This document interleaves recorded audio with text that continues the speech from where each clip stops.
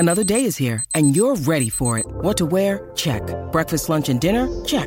Planning for what's next and how to save for it? That's where Bank of America can help. For your financial to-dos, Bank of America has experts ready to help get you closer to your goals. Get started at one of our local financial centers or 24/7 in our mobile banking app. Find a location near you at bankofamerica.com/talktous. What would you like the power to do? Mobile banking requires downloading the app and is only available for select devices. Message and data rates may apply. Bank of America N.A., member FDIC.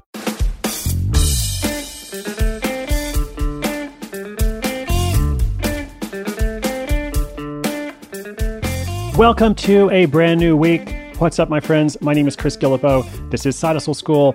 What are your goals this week? What are you working toward? I hope that something you hear in this week's eclectic collection of stories, got all kinds of stuff coming out, will inspire you in some way, or at least get you thinking. Remember, there is something out there that you can do. So if you haven't started your hustle yet, maybe this will be the week that you make some progress. Or if you're well underway, that's great. Keep it going. So in today's story, a broke college student learns to buy and resell designer clothes. Then he transitions this business into a high-end fashion consultancy, where he now earns 6 figures annually. Pretty cool story. Like I said, at one point he's completely broke, and a few semesters later, he has more than $50,000 in clothes lying around his dorm room, all waiting to be resold.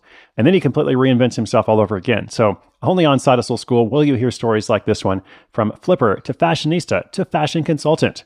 Stay tuned. That story is coming up.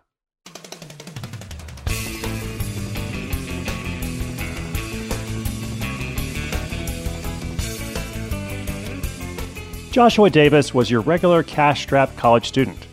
Even eating at McDonald's was a luxury. He prided himself on frugality and once stretched $20 of disposable income through an entire semester. But despite his penny-pinching personality, Joshua had one vice. He valued looking good, and he loved to wear nice clothes. The problem, well, it's kind of obvious. He couldn't afford to eat at McDonald's, so he definitely couldn't afford those clothes. But one day during his freshman year, he found a designer shirt on sale at Macy's. With an original list price of $85, it had been marked down to $14, an absolute steal. He desperately wanted the shirt, but barely had enough money for gas to get home, let alone to buy clothes he didn't really need. But there was something about that shirt. His instincts told him others would be as enthralled with it as he was. So he decided to place a bet with himself.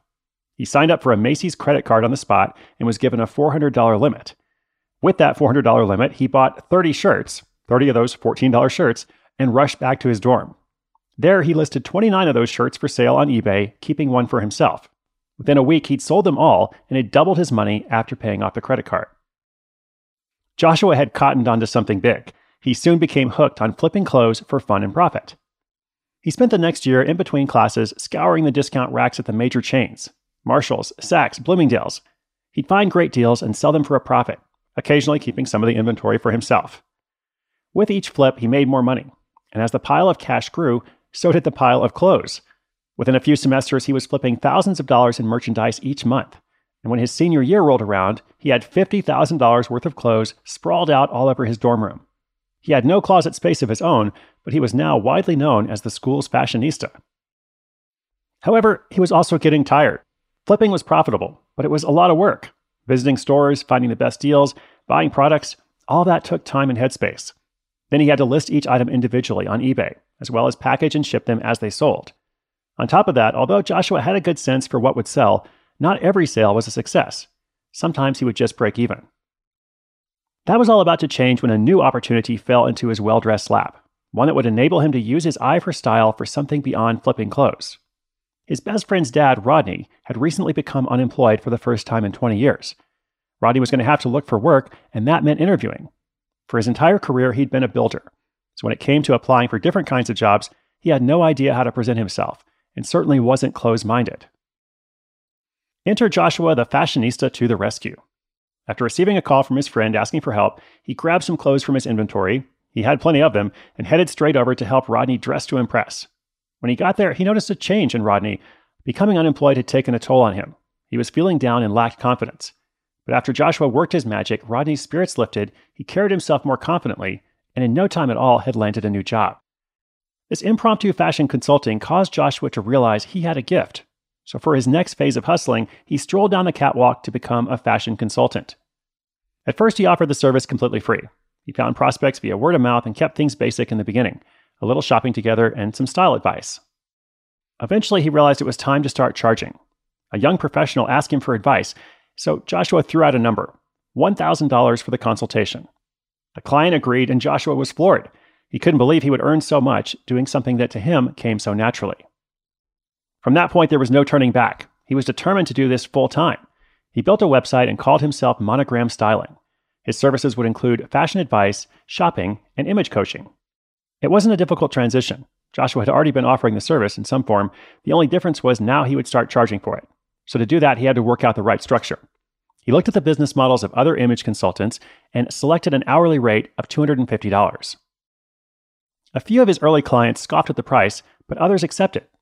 In time, he honed his pitch and was able to convert a lot more people. Since many of his clients were business professionals, he found the best approach was to talk in terms of ROI, or return on investment. He'd break the clothing down into cost per wear. He would talk about his services allowing clients to attract better opportunities and be taken more seriously in life and their career. It took some time to get the balance right, but he figured it out. Anyone looking to shop at Macy's or other discount department stores wasn't the right fit. He maintained a focus on executives and high net worth individuals. In time, as he served more and more of those types of people, they began to refer him to other ideal clients. Joshua has fulfilled his dream. He's now able to do this full time and earns a solid 6 figures per year doing it. He currently serves 58 private individuals and an additional 40 corporate clients. In any given month, he'll bring on 1 or 2 new clients and typically works with around 8 of them at any one time. From his days in the dorm room, surrounded by clothes waiting to be shipped out, to his mobile showroom that he now brings to customers' homes and offices, Joshua continues to turn heads wherever he goes.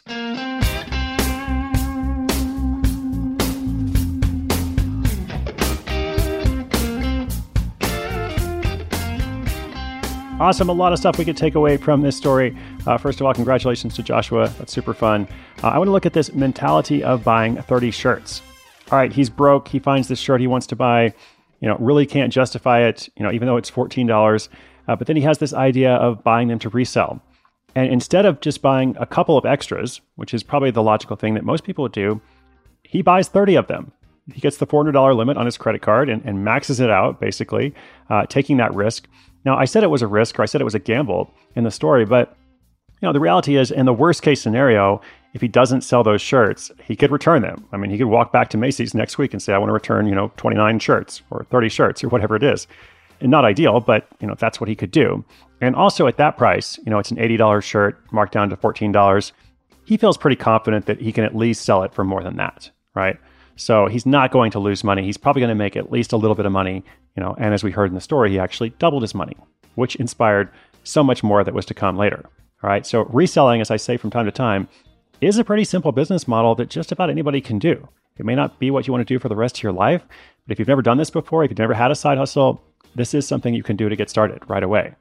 And it does have a lot of potential. I mean, this is what I started doing 20 years ago, and it turned into a lot of things for me as well. So when it comes to making the transition in his story to image consultant, fashion consultant, image consultant, here's some of his advice in his own words. I wanted to pass this on. He said, discover who your market is, and just as importantly, who it isn't.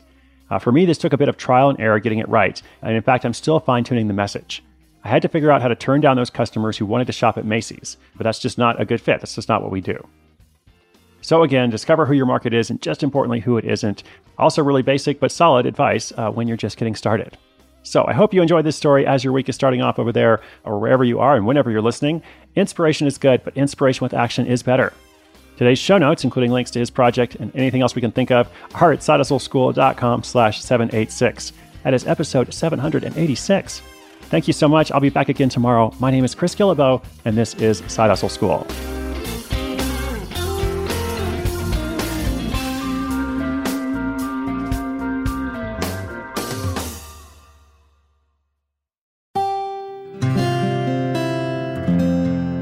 From the Onward Project.